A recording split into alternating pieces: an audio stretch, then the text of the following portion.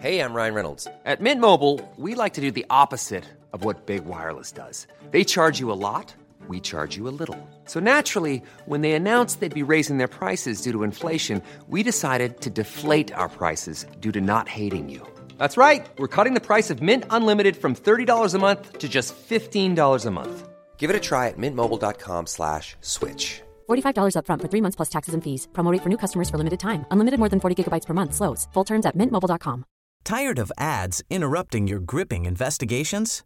Good news. Ad-free listening is available on Amazon Music for all the music plus top podcasts included with your Prime membership. Ads shouldn't be the scariest thing about true crime. Start listening by downloading the Amazon Music app for free or go to amazon.com/truecrime ad-free. That's amazon.com/truecrime ad-free to catch up on the latest episodes without the ads. Many of us have those stubborn pounds that seem impossible to lose, no matter how good we eat or how hard we work out. My solution is PlushCare.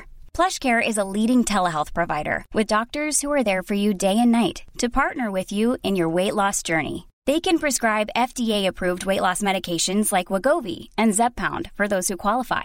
Plus, they accept most insurance plans. To get started, visit plushcare.com/weightloss. That's plushcare.com/weightloss.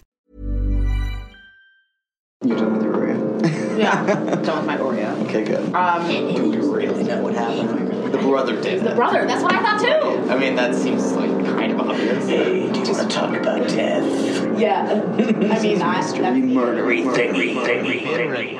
I've been ready. Okay, cool. So what? Are you ready? Yes. Okay. Welcome to Mystery Murdery Thingy. That was weird. That is the name of our podcast. People always laugh when I tell them that. They're like, "Wait, what's it called now?" It is a weird name. Sometimes people are like, "Oh, what's it called?" And I'm like, Mystery Murdery. A Mystery Murdery Thingy. You know, if you say it enough times, though, it starts to sound normal, like any other collection of phonemes. It was a very conversational, we were deep in conversation. So I was like, we're gonna talk about mystery murdery thingies, and I was like, oh, what about? That could be it. Maybe. Okay, sure. Why not? It'll catch. And that's the story of how we came up with our name that we've told MMT. five times so far. Team Mystery. Team Mystery, and you can refer to it as MMT or Team Mystery. So. Yes. High five every time we say it. Right. Yep. And we do, of course, talk about mysteries and murderies and thingies. And this week I'm doing another history mystery. I'm doing a. Is it murdery? I don't know what you're doing this week. It is. It could be murdery. Okay. Possible murdery. We don't know. Cool. Because it's a mystery. I love a good mystery. Okay. Because that's what the podcast we're doing. Okay, so if you are really into anthropology, Mario's got this for you.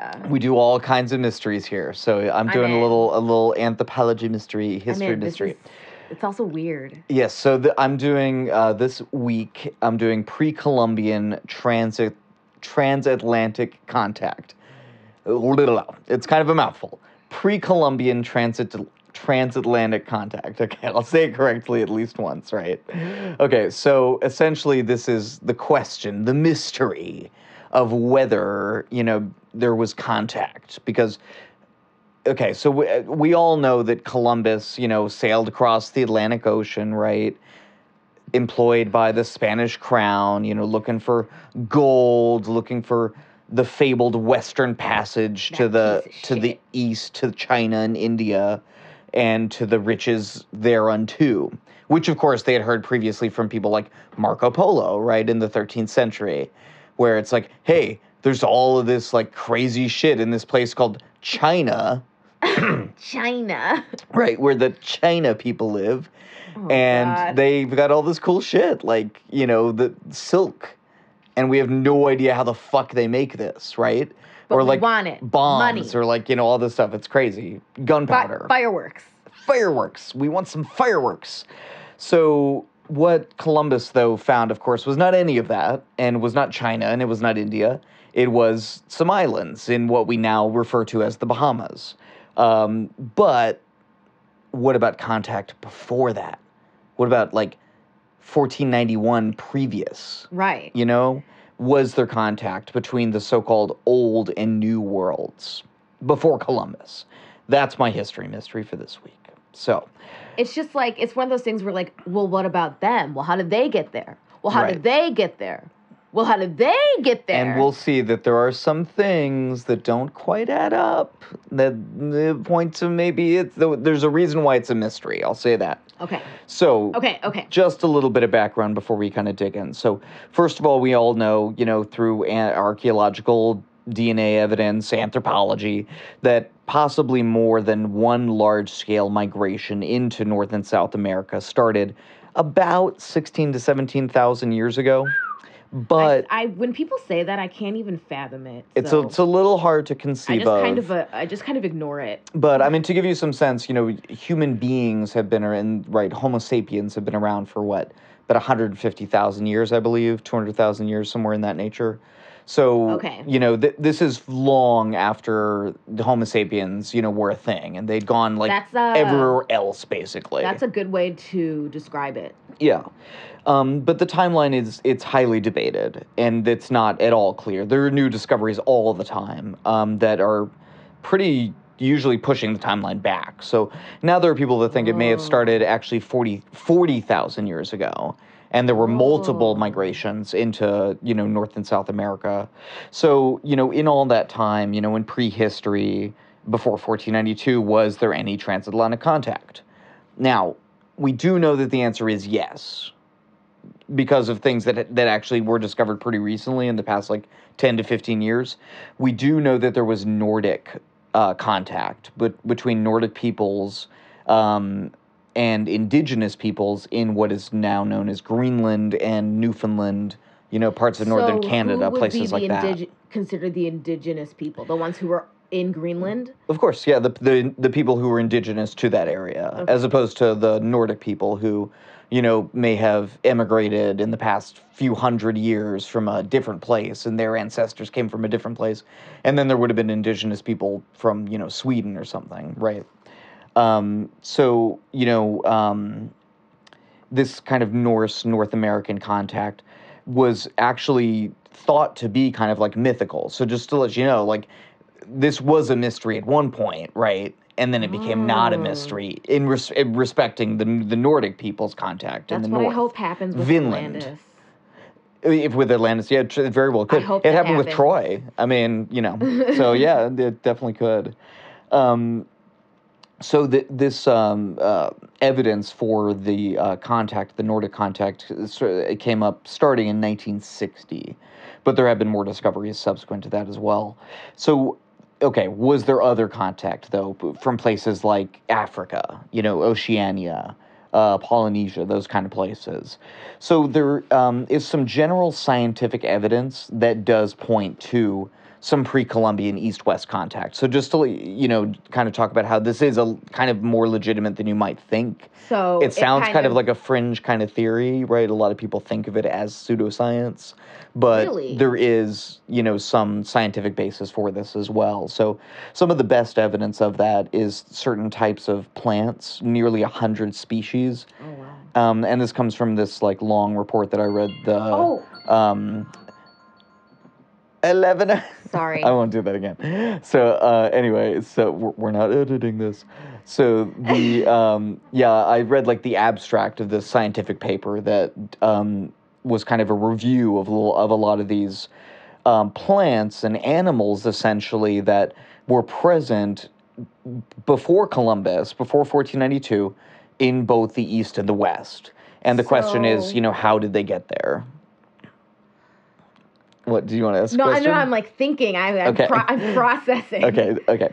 So 21 species of micropredators and 6 species of other fauna, animals, organisms, were also present, and nearly 100 species of plants. What? Some of those... Wait. Could people have...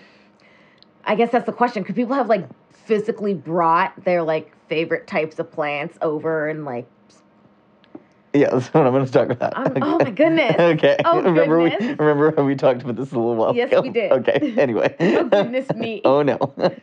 So there were also some shared species of parasites, presumably carried by human hosts, that are also present. Oh, gross. Okay.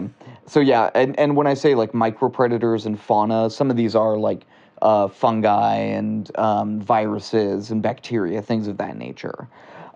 So there are some different hypotheses as to how this could have happened, right? Other than human to human, transatlantic contact. There are these things called natural transfer mechanisms. For example, a log floating across the ocean, right? There's a big physically, literally. And we know that this does happen and has happened many, many hundreds and thousands of times over the course of history, because there are organisms that we essentially know got to where they are through these means. The question is, could this have happened, all the way across, the ocean? I never thought it could be that simple. Yeah, no, it can. I mean, it's like shit moves around and the oceans have currents and, it doesn't take as long as you might think. On the order of, maybe dozens to hundreds of years, which is not that long. So anyway, and of course there was the early human migration over the Bering Strait that we talked about earlier. But what they proposed in this paper was, or I don't know whether this is true, but they said it. I'm not a fucking scientist, again, as I always say, that, we don't know, or they think that it couldn't have been accounted for by these natural transfer mechanisms, that these, essentially these plants and organisms that shouldn't have been in both the East and the West, right across the ocean, were there. And natural transfer mechanisms couldn't totally account for that. So there had to be something else. So to some researchers, this suggests a, quote, number of transoceanic voyages in both directions across both major oceans completed between the 7th millennium BCE and the European Age of Discovery. Which was when? The European Age of Discovery is, let's say the 12th, 13th centuries through, the slave trade and all of that sort of stuff. The triangle, between Africa and Europe and America and all that kind of thing. So those researchers, which again does not represent probably the majority of researchers in this area, but still, researchers also think that a growing understanding of the capabilities of ancient mariners, ships, and the shipbuilders bolsters the case for this kind of pre-Columbian contact. In other words, we found out that ancient ships were much more seaworthy than we might have previously thought. Right. And therefore we might need, it's sort of similar to the Antikythera mechanism, where new evidence means we might need to sort of rethink some of our assumptions about these ancient how cultures. Technologically advanced they were. Exactly. There's also some DNA evidence that hints at Native Americans sailing to Rapa Nui. Again, referencing a previous episode, Rapa Nui, so-called Easter Island. Yeah, that was great. Or vice versa, that the Rapa Nuians may, or whatever they're called, may have actually gone to North America and visited them and then come back, somewhere around 1300 to 1500. So, right around that, age of discovery. But what about Africa? Was there contact between Africa and North America, South America in these pre-Columbian times? Right, because people generally think of Africa as people got there because of the slave trade. Exactly, and of course, that is, we know, it became a whole massive industry of moving people between those, and then domestically within Africa to facilitate the slave trade and in many other places as well, of course. But what about before? So some historians and explorers have suggested striking similarities between certain African and South American religious symbols, like the winged serpent and sun disk. And also, etymologists have pointed out some very similar words between certain languages present in South America and also in Africa. Apparently words including Kore and Gadwal. right? Right. I read that on Wikipedia. Thank you, Wikipedia.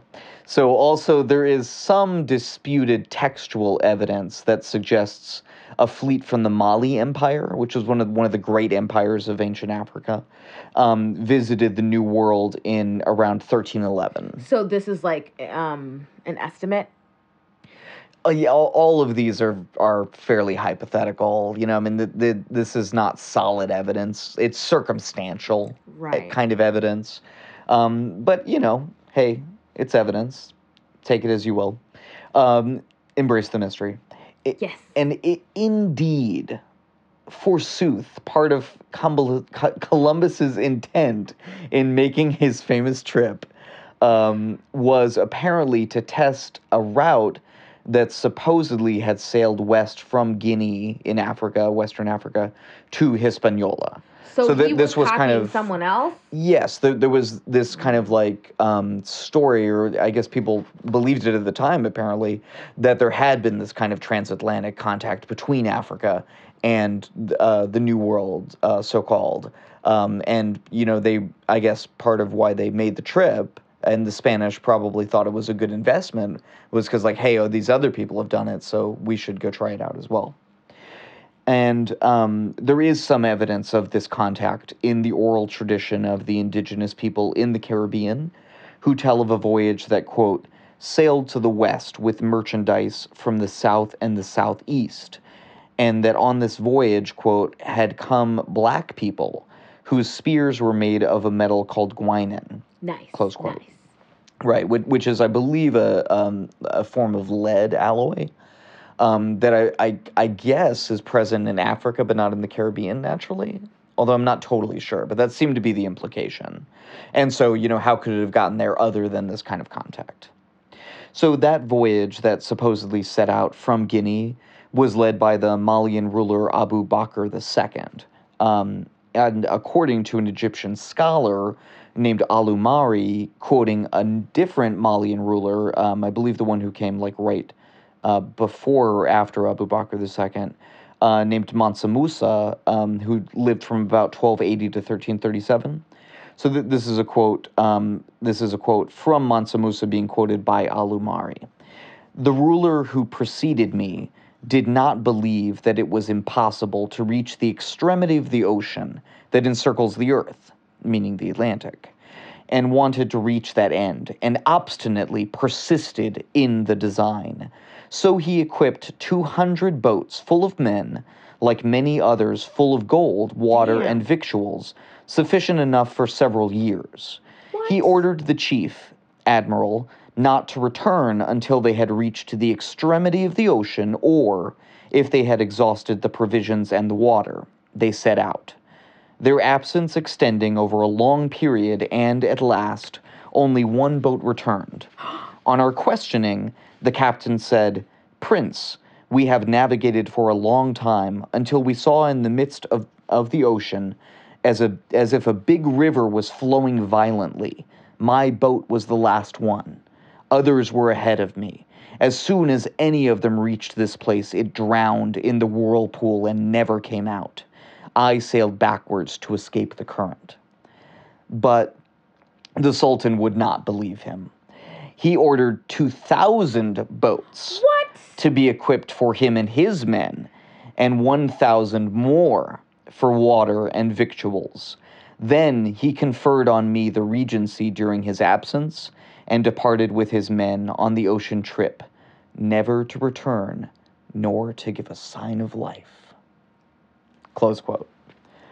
So I thought that was a pretty cool little story, so I wanted to read the whole thing. Is it true? I have no idea whether any of that is true. I mean, there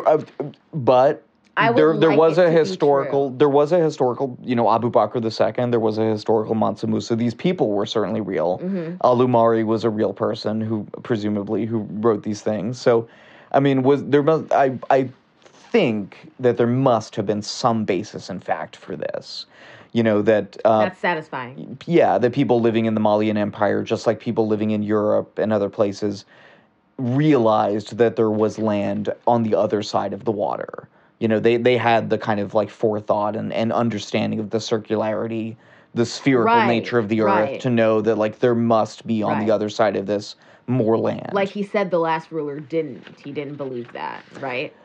No, he did believe that. He obstinately believed it, and therefore he wanted to make this trip across the ocean because he knew that there would be land on the other side. But the leader before him was like... well, that was the guy who made the trip and who came back after all his friends got drowned in the whirlpool. I mean, if you saw a bunch of your friends, like 99 other ships get drowned in a whirlpool, you'd be pretty freaked out and be like, don't go, you know, like, it doesn't matter, it's not that important, but you're Abu Bakr II, you're like... I don't know, that whole thing about the whirlpool, I don't think it really happened, so I'm going to go anyway. So I have lots of money, you see. Right. I can get 3,000 ships. So anyway, we'll just make a human chain across the ocean. Yes! So swimming lessons for all. Right. There is also some circumstantial evidence of Roman contact with the so-called New World. That makes sense. Mm-hmm. The Romans did many things. They did. Many of them weren't that great. At a site called the Bay of Jars in Brazil, the Bay of Jars? The Bay of Jars, not the Bay of Pigs, the Bay of Jars. In Brazil, many clay jars resembling Roman amphorae have been found over the last 150 years. Some propose that indigenous peoples in Brazil learned the style from a Roman shipwreck that is supposed to have drifted over the Atlantic. No one's ever found a Roman shipwreck, but it's presumed that one occurred, and therefore they found these amphorae and started copying them. That's the idea. Oh. That's the hypothesis. So it wasn't direct contact. It was... That's the idea, yeah. Okay. So interesting. Other people think, though, that there may have been I wouldn't even thought of a scenario. I didn't even think that something like that could happen. Right. Oh, that like a shipwreck could like float all the way across the ocean. Yeah, it is pretty crazy. And that like people saw it and were like, this is kind of cool. Let's do this. But that is a very human thing to do, right? It's like, you know, it's like that thing where invading armies kind of like set the like fashion for where they invaded. Yeah. There's like that thing in like history and stuff. So anyway, okay, there's also this thing called the Tekaxic Calixtlahuaca head. Oh. I did practice that. Thank you very much. Good job. Yeah. It is I'm not going to say it again because that went pretty well. So it is a small terracotta head that was probably originally part of a larger figurine, and it was found in 1933 in the Toluca Valley near Mexico City. Some, most prominently archaeologist Romeo Hritsov, suggest the figurine is Roman, mainly because it resembles a Roman or Greek man who's kind of a bearded figure, and he believes it's from the 2nd to 3rd centuries CE. And there's also this kind of testing called thermoluminescent testing that's been done on it that has confirmed that it was from the 9th century BCE to the 13th century CE. So we do know that it is like ancient. Wow. So moving north here a little bit, we'll examine the legend of Saint Brendan. What? So Saint Brendan... Tell me. Tell me about it. So Saint Brendan was this Irish monk. My guy. Right. I love me a good Irish monk who supposedly crossed the Atlantic. They've always got good beer on them, those Irish monks. Terrible. So, right. No, because, monks make beer. Not because he's Irish. Oh, obviously. They do? Yeah. I actually didn't know that. I genuinely didn't know that. That's why I didn't understand your joke at all. Oh, no, that's okay. I kind of said it head. because he was Irish too, but that's insensitive to Irish people. But monks do make beer. Very, very good beer. Chimay. Chimay's an Irish. Anyway, so supposedly this Irish monk named Saint Brendan crossed the Atlantic in the 6th century CE. Wow. And, with 16 of his monkish buds, we are merry monkish men sailing on the sea with his No, I just made that up. To seek the promised land, the fabled promised land of the Bible. You've read it, right? The Bible? Yeah. No. Me neither. So while this story is thought to be a myth, by many historians. There's this guy named Tim Severin, who's a kind of explorer and historian, who did essentially recreate this voyage in a replica of this ancient type of ship that he probably would have used, called a currach. And Tim Severin showed that it is actually possible. And it's a fairly small ship, but he sailed it from Ireland to America. So we know that it actually could have happened. Okay, another British legend of this kind of pre-Columbian transatlantic contact was that of Welsh Prince Madoc. Prince Madoc is said to have visited the Americas in 1170, and the British pointed to this actually, even though it's not totally proven that it actually probably didn't happen. You don't think it happened? This one seems kind of flimsy, but they did point to this as supposed provenance to lay claim to land in the New World, so-called, during the colonial period. What does provenance mean? Oh, provenance means like proof, like your backstory, essentially, right? So it's like, hey, you Dutch people, hey, you French people, you were here in, whatever, 1510. Tell me about your great. travels. Well, we were here in 1170 with, Prince Madoc. So, Fuck you. We're the ones who get to oppress the Native Americans first. Oh, God. You bastards. Yeah. a lot of that did happen. It's like, it just reminds me of the space race. Yeah, that's true. So further evidence for this pre-Columbian British contact is supposed writing that's got this ancient type of I think it's Celtic Irish writing called Ogham. Ooh. Yeah, and it's actually pretty cool if you look it up. And there are a lot of these, sites in Ireland, where, that's in the stone and everything, so it'll persist forever, basically. And there are some disputed sites that are also in America, including ones in Virginia. But yeah, I mean, I guess we don't really know, but it could be evidence. So there's also some evidence that, quote, the great Chinese naval explorer Zheng He may have reached the eastern coast of North America over 60 years before Columbus reached the West. That's pretty wild. Yeah. So... That's really far. And I think it's the opposite, isn't it? The West Coast as opposed to the East Coast, because Columbus reached the East Coast. Anyway, I copied that from a source, so anyway. Seems like it would be West. I think you're right. Yeah, I think those are reversed. So, so during the Ming Dynasty, which was 1405 to 1433, Zheng He led explorations from the South China Sea to India, to the east coast of Africa. So he kind of like explored, that whole kind of area through the eastern coast of Africa. His ships were quite large compared with European crafts of the same time, and Chinese historical records also speak of a land called Fusang to the far east, i.e. the very direction of the west coast of North America. So perhaps that's to what they were referring, perhaps.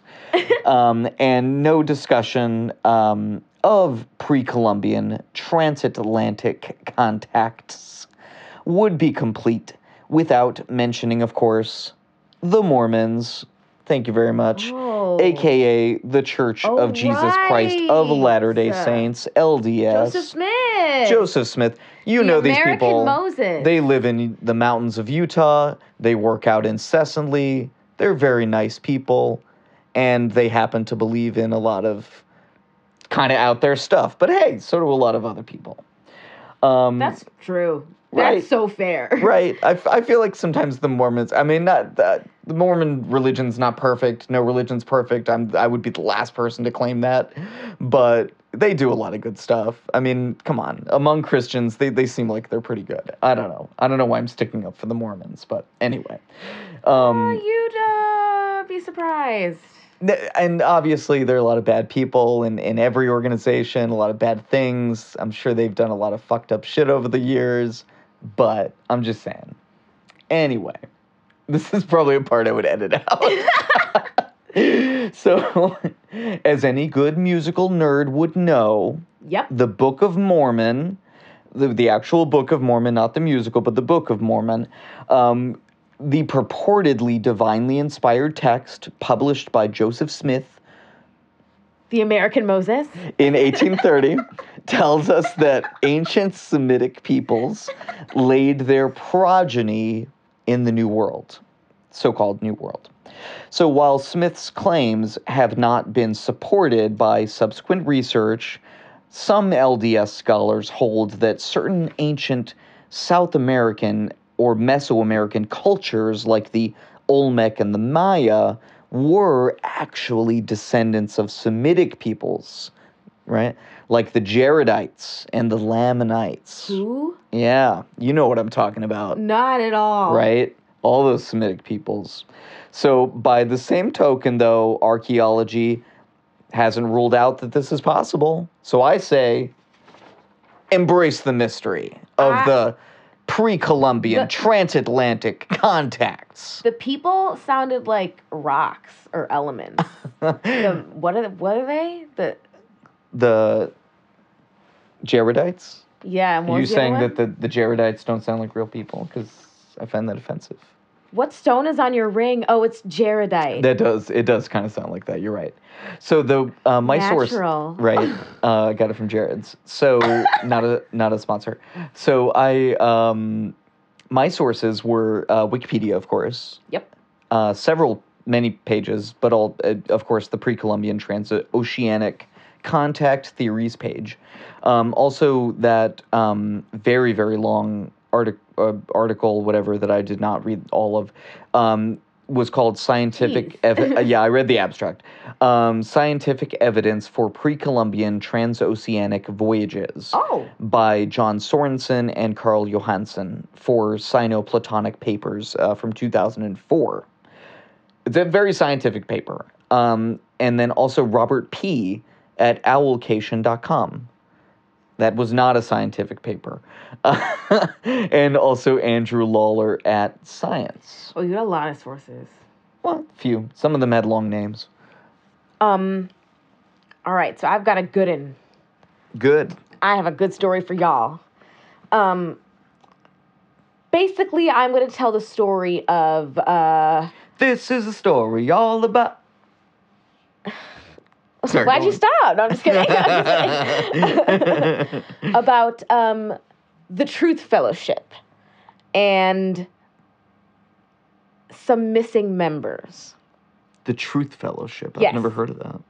It's a very, very small cult. So let's start with the book. I'm also going to talk about my main source first because it was a case file. It was a podcast episode of Case File, episode 83. Okay. Yeah. So let's talk about the book. Servers of the Divine Plan. Published in 1999 by an anonymous author. It was like a spiritual guide to awaken its readers. Okay, so here's the basics. It prophesied that the earth was coming to an end of a 75,000-year cycle and that Judgment Day was on the way. So... Repent! Repent! Exactly. For Judgment Day is at hand! After that was terrible. What even was that? I was quoting something, but I can't remember. I think it's like some Monty Python sketch or something. I don't know. Oh my God. So after this new Judgment Day, there would be like a new world, and only those who have mastered the physical plane will be promoted to a higher form of consciousness. We would make it, right? We'd be in. Oh yeah. So this is the blurb. This is like the little summary of the book. It says, a practical and instructive guide for individuals who are awakening all over the world. Earth is now a focal point of interest for beings from other planets, galaxies, and dimensions. Members of various interstellar confederations have moved closer to Earth to assist with the planetary transformation. Growing numbers of seekers are realizing they have incarnated at this critical time to play an active role in the great transition that is before us. servers are awakening and taking up their positions as agents of the new spirit. This book helps recall our soul's purpose in incarnation and gives revelatory insights into the pattern of the long prophesied and now unfolding Aquarian passion play on Earth. End quote. Woo! That was my monologue. That was my audition. Thank you. I joined that cult. I mean, you can buy the book on Amazon. Both of his books are on there. Really? The next one's called The New Call. And this was actually written before Servers of the Divine. Okay. Same anonymous author. It contains similar ideas, and both of them were like basically a weird like call of action. So both of them were met with like half and half reviews. Some people were like, this is ridiculous, it's too complex. Some people were like, this is fear mongering, this is just something to scare people. But it also had like an overwhelmingly positive response as well. Some people loved it as like for what it was, but some people really loved it and believed everything it said. Right. So they were talking about how they found themselves and they gained like a new understanding of the world. And I guess you can see this coming. These books inspired a new age type group to form called the Truth Fellowship. Now, members of the group are awakened and they're ready to take leadership before the supposed end of the world, Judgment Day. And they worshipped these writings and they were totally devoted to the author. The author, Gary Felton, aka Simon Cadwell. He is the author and the leader of the Truth Fellowship. So he's this deeply spiritual, introspective guy. He's spent a lot of time in communes. He's really highly educated in New Age philosophy, and he's like obsessed with doomsday and the end of the world. So he met his girlfriend, Chantel McDougall. Is that how you say McDougal? that? McDougall? Chantel McDougall in 1997 at a spiritual retreat in Melbourne, Australia. So she was 17 at the time, and he was 32. Just What? putting that out there.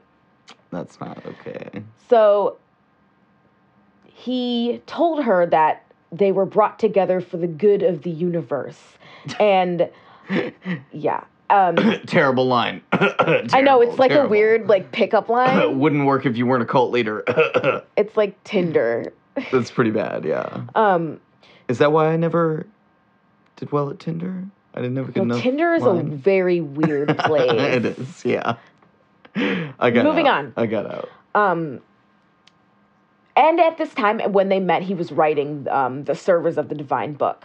So Simon and his partner at the time, Deborah, they went up to Chantel and they were like, yo, I mean, they didn't say that, but they asked, Yo, Chantel. Yo, Chantel. I want to ask you a question. What? What? What?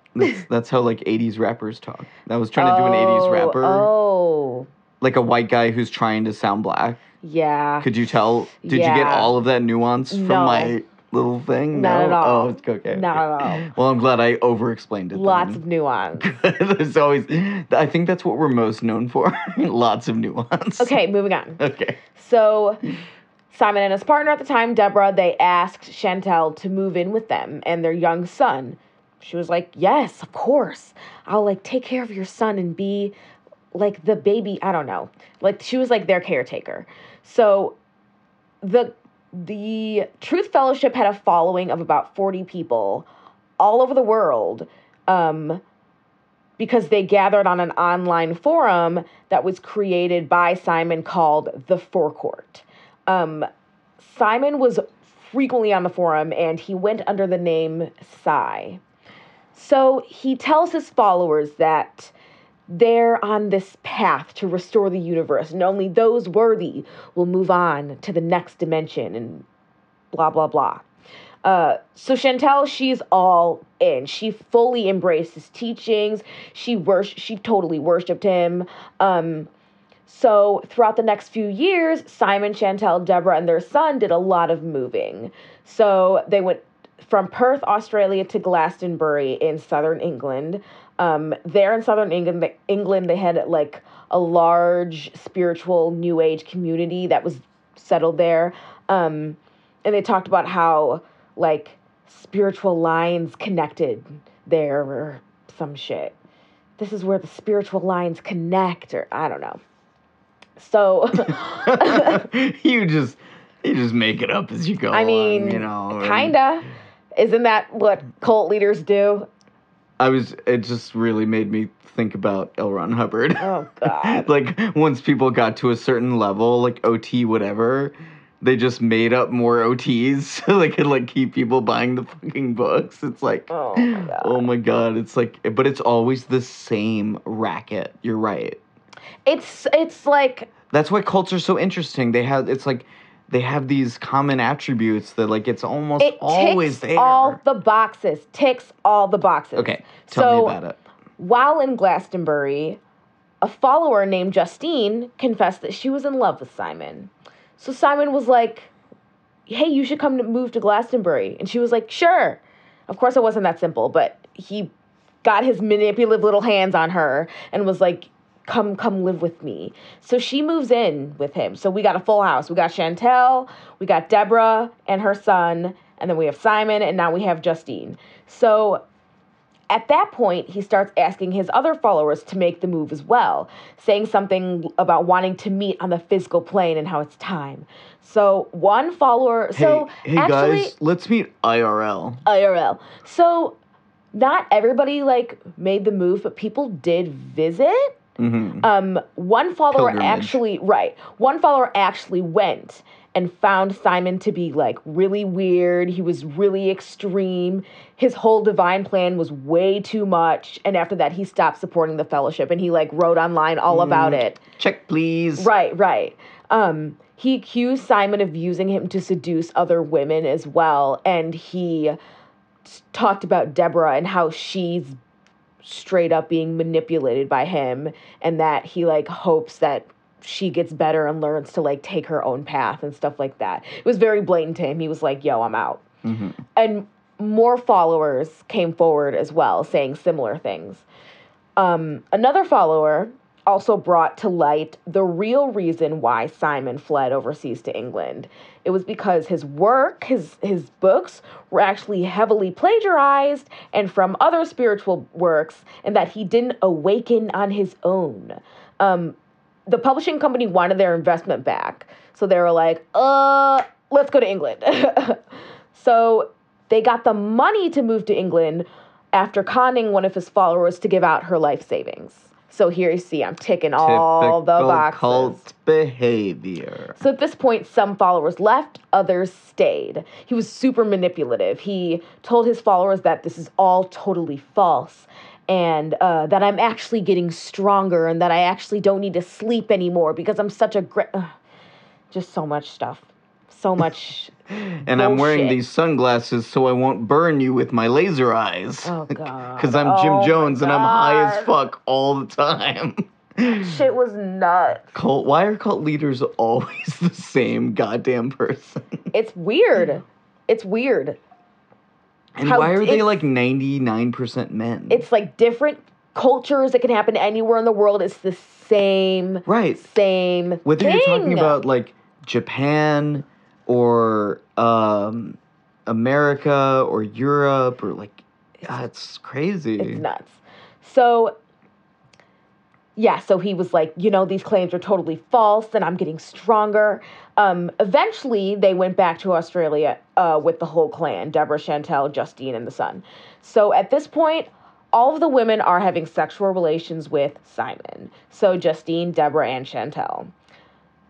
So it was kind of a weird, interesting type of little family, very open relationships, and which, no judgment. But whatever works for you. Well, I mean, But this clearly was not healthy. Well, Chantel eventually got pregnant, and Deborah was like, fuck this, and she left, and she took her son with her. Uh-huh. So, like, go Deborah. Justine stayed through Chantel's pregnancy, but she also eventually, like, kind of woke up, reevaluated her life, and left. Mm-hmm. So now it's Simon, Chantel, and their newborn baby that they named Leela. So They soon meet a 40-year-old man named Tony Popich. Popich? I think it's Popich. I don't know. So he's like this really chill guy. He has a gentle soul, described as having a gentle soul. He was a nomad. He was very nomadic. He moved from place to place. Peripatetic. Right. He was also very easily drawn to Simon because they had conflicting personalities, and that's why Simon was able to, kind of turn him like that. So he became a devoted member of the fellowship, and he soon moved in with Chantal, Simon, and Leela. So they moved 2 more times, and then they finally settled in Nannup in 2003. So Nannup is a small town 3 hours south of Perth. Local population at the time of around 500 people, but currently it's around 900.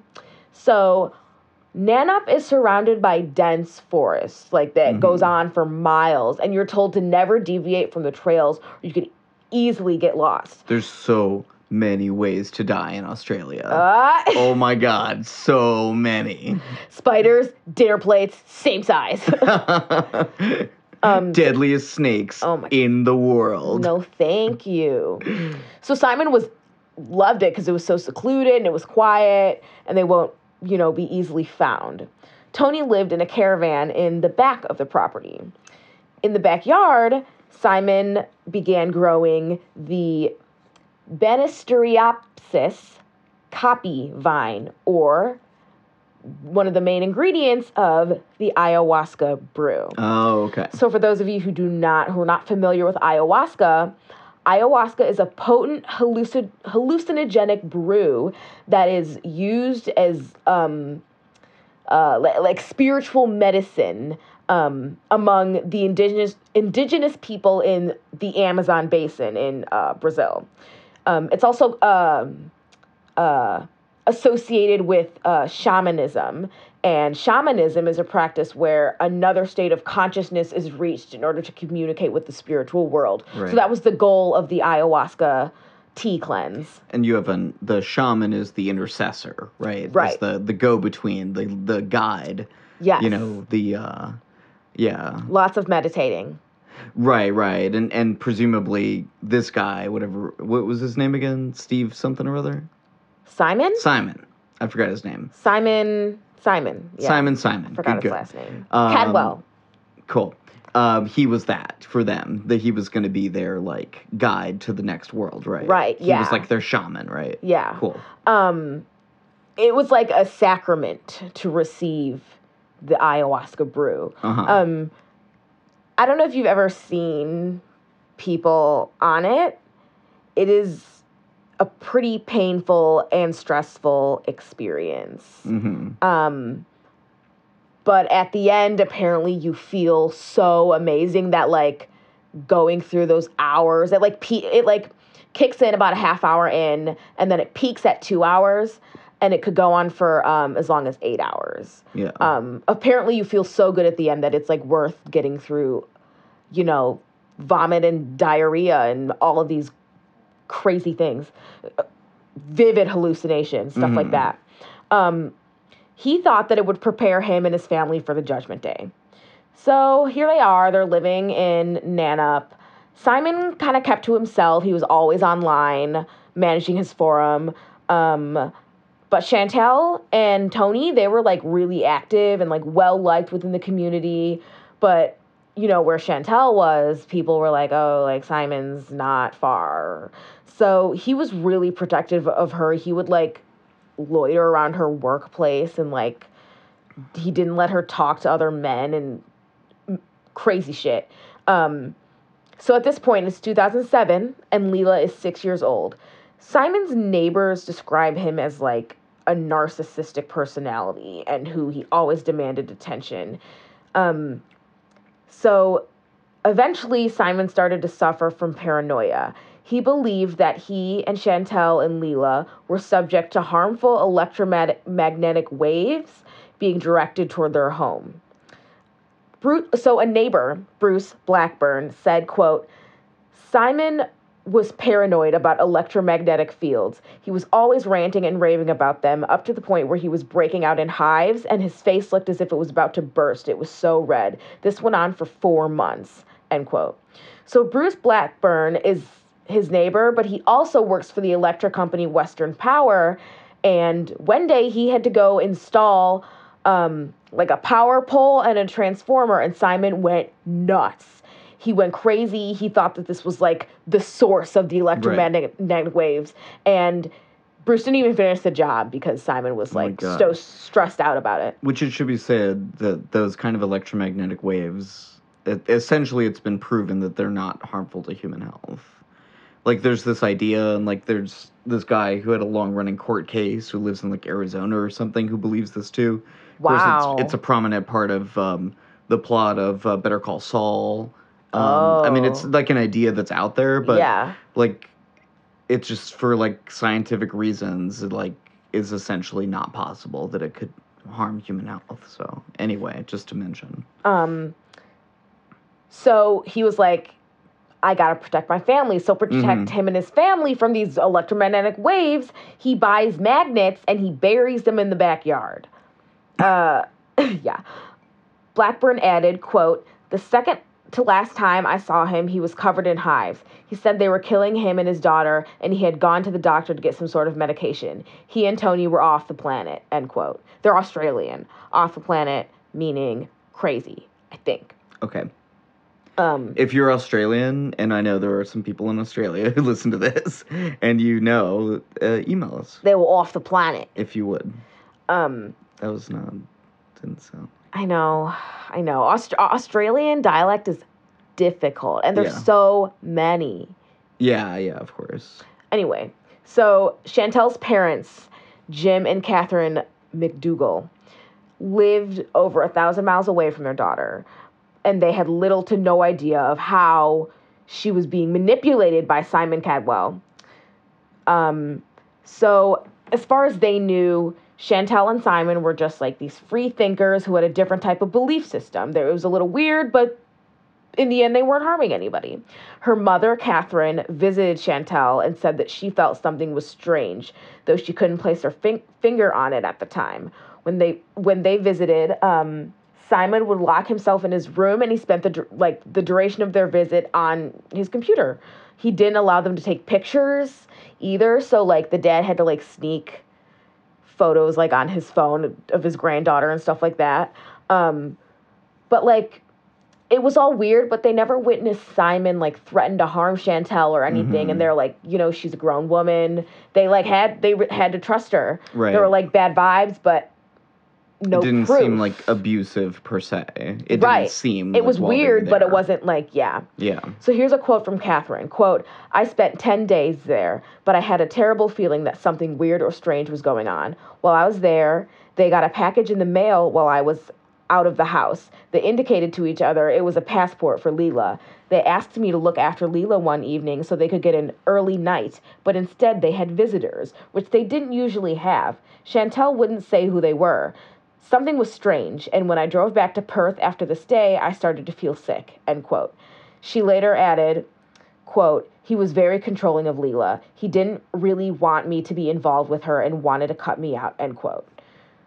So, July 13th, 2007, Simon sells his car for $1,500, and they sell Chantel's car for another $4,000. They drove away in a different unknown vehicle, and this was the last time they were seen. So, July 14th, the next day, Chantel calls her parents, and she tells them that she's going on an extended holiday with Leela, Simon, and Tony. So, she says that they were going to a local commune in Brazil on the outskirts of the Amazon. Explained that Simon had already left and the rest of them were leaving soon. So they called their real estate agent to notify him of their departure.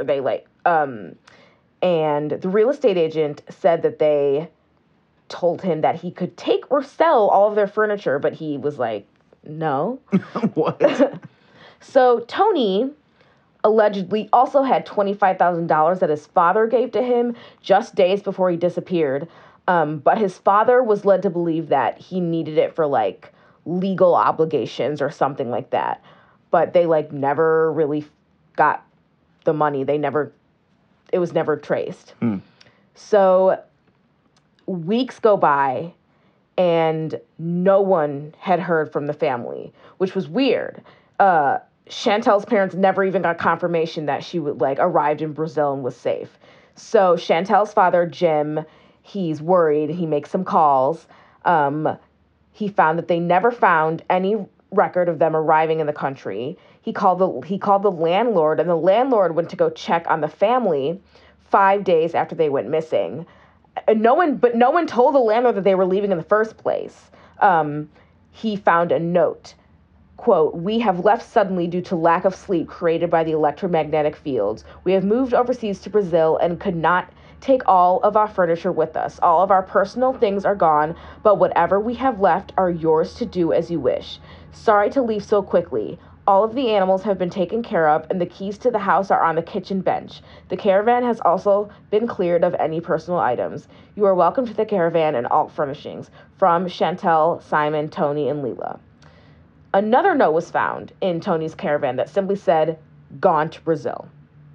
There's some fishy things going on. Weird. Fishy things. Yeah. So Chantel's parents report her, Simon, and Leela missing. The home was still full of furniture. They left behind their computer and their other electronics. There was still food in the pantry. They left wallets and credit cards.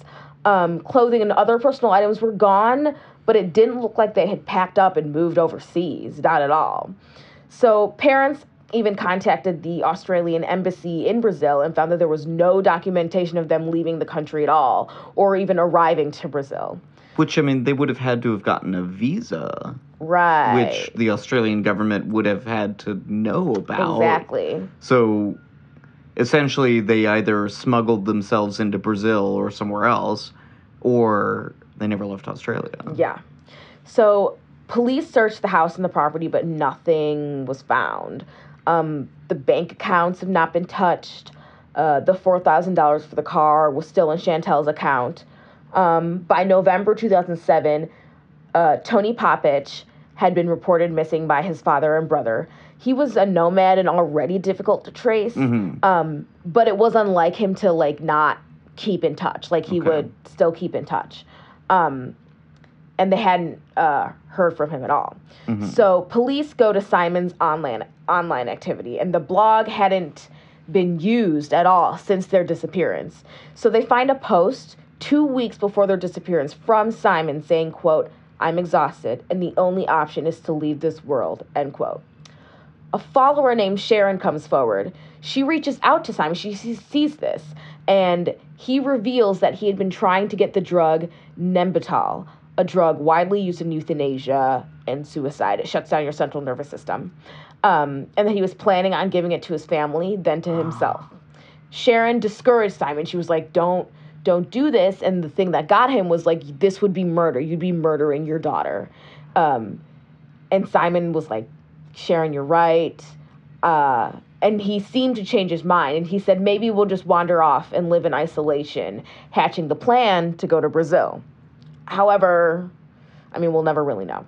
Maybe it was the big Brazil in the sky. That's fucked up. Yeah. So investigators found phone records. They found a bus ticket to a town around 62 miles from Nanup. The ticket, which was never used, was purchased by Jay Roberts. Investigators traced Tony's phone and found a number of things. So they traced his phone along a train line that reached Perth. A man checked into what was called the Underground Backpacker Hotel under the name Tony Popich and used a driver's license like as a photo ID. They saw a call to Domino's, and the pizza delivery man identified Tony as the one he delivered to. However, keep in mind, eyewitness testimony is crap, number one. Number two, Tony and Simon actually looked somewhat similar to each other. So there's doubt there. Also, Simon had a history of identity theft. And it's possible that he was posing as Tony. So in the years that followed, it emerged that Simon Caldwell was, in fact, a man named Gary Felton, an illegal immigrant who had stolen his pseudonym from a former associate in Britain. So this guy's just a fake. Yeah. So that whole time, his wife, the other women, all of the internet friends, everyone who visited him, through that whole time, he wasn't even Simon whatever. He was this other guy. That's crazy. Yeah. The next day, Tony purchased an additional ticket, which was headed for a town called Calgary. Tony had bought a return ticket, but investigators are unsure if he ever traveled back to Perth. So this ticket was purchased under the same name, Jay Roberts. The name Jay Roberts has never surfaced since then, and records show that the cell phone hasn't been used since then either. It's been more than 10 years, and the 4 have still not been found. Wow. That's a good one. Crazy story, right? That's probably the most involved missing persons case that I've ever heard about. Right. That and Alan Chapelot, who was buried under, mounds of papers in his crazy house. Right. Remember, in England? Yeah, that's right. But no, that was a really good one. Thank you. Good shit. So, shout out to the Case File podcast. Great podcast. Mm-hmm. Also got stuff from a Huffington Post article by Laura Pierce. I got a lot of it from a Reddit. This was all sparked by a Reddit post by user Bubba Joe Jones. Perth Now news article by Trevor Pattenberg is another source that I had. Good job.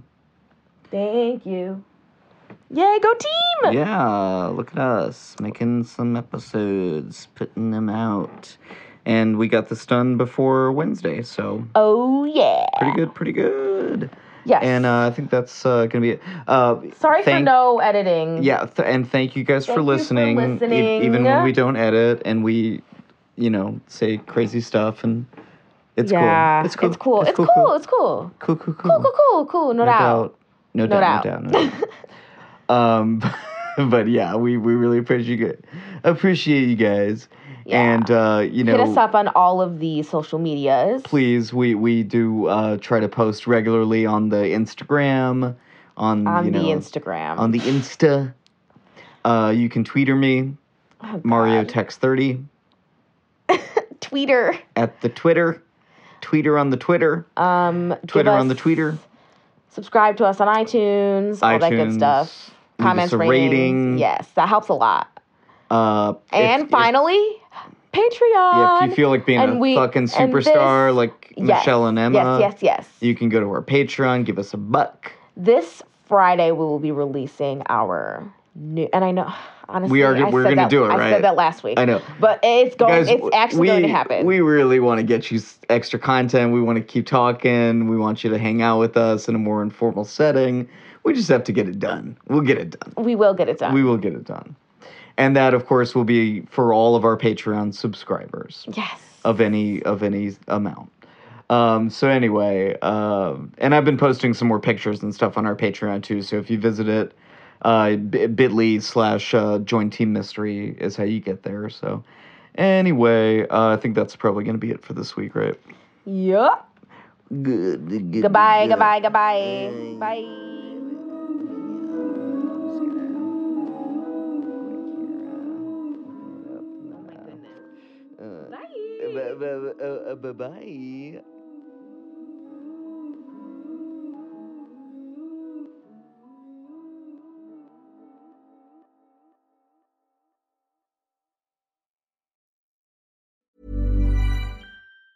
Hi, I'm Daniel, founder of Pretty Litter. Did you know cats tend to hide symptoms of sickness and pain? I learned this the hard way after losing my cat, Gingy. So I created Pretty Litter, a health monitoring litter that helps detect early signs of illness by changing colors, saving you money and potentially your cat's life. Pretty Litter is veterinarian developed, and it's the easiest way to keep tabs on your fur baby's health right at home. Go to prettylitter.com and use code ACAST for 20% off your first order and a free cat toy. Terms and conditions apply. See site for details. Tired of ads interrupting your gripping investigations?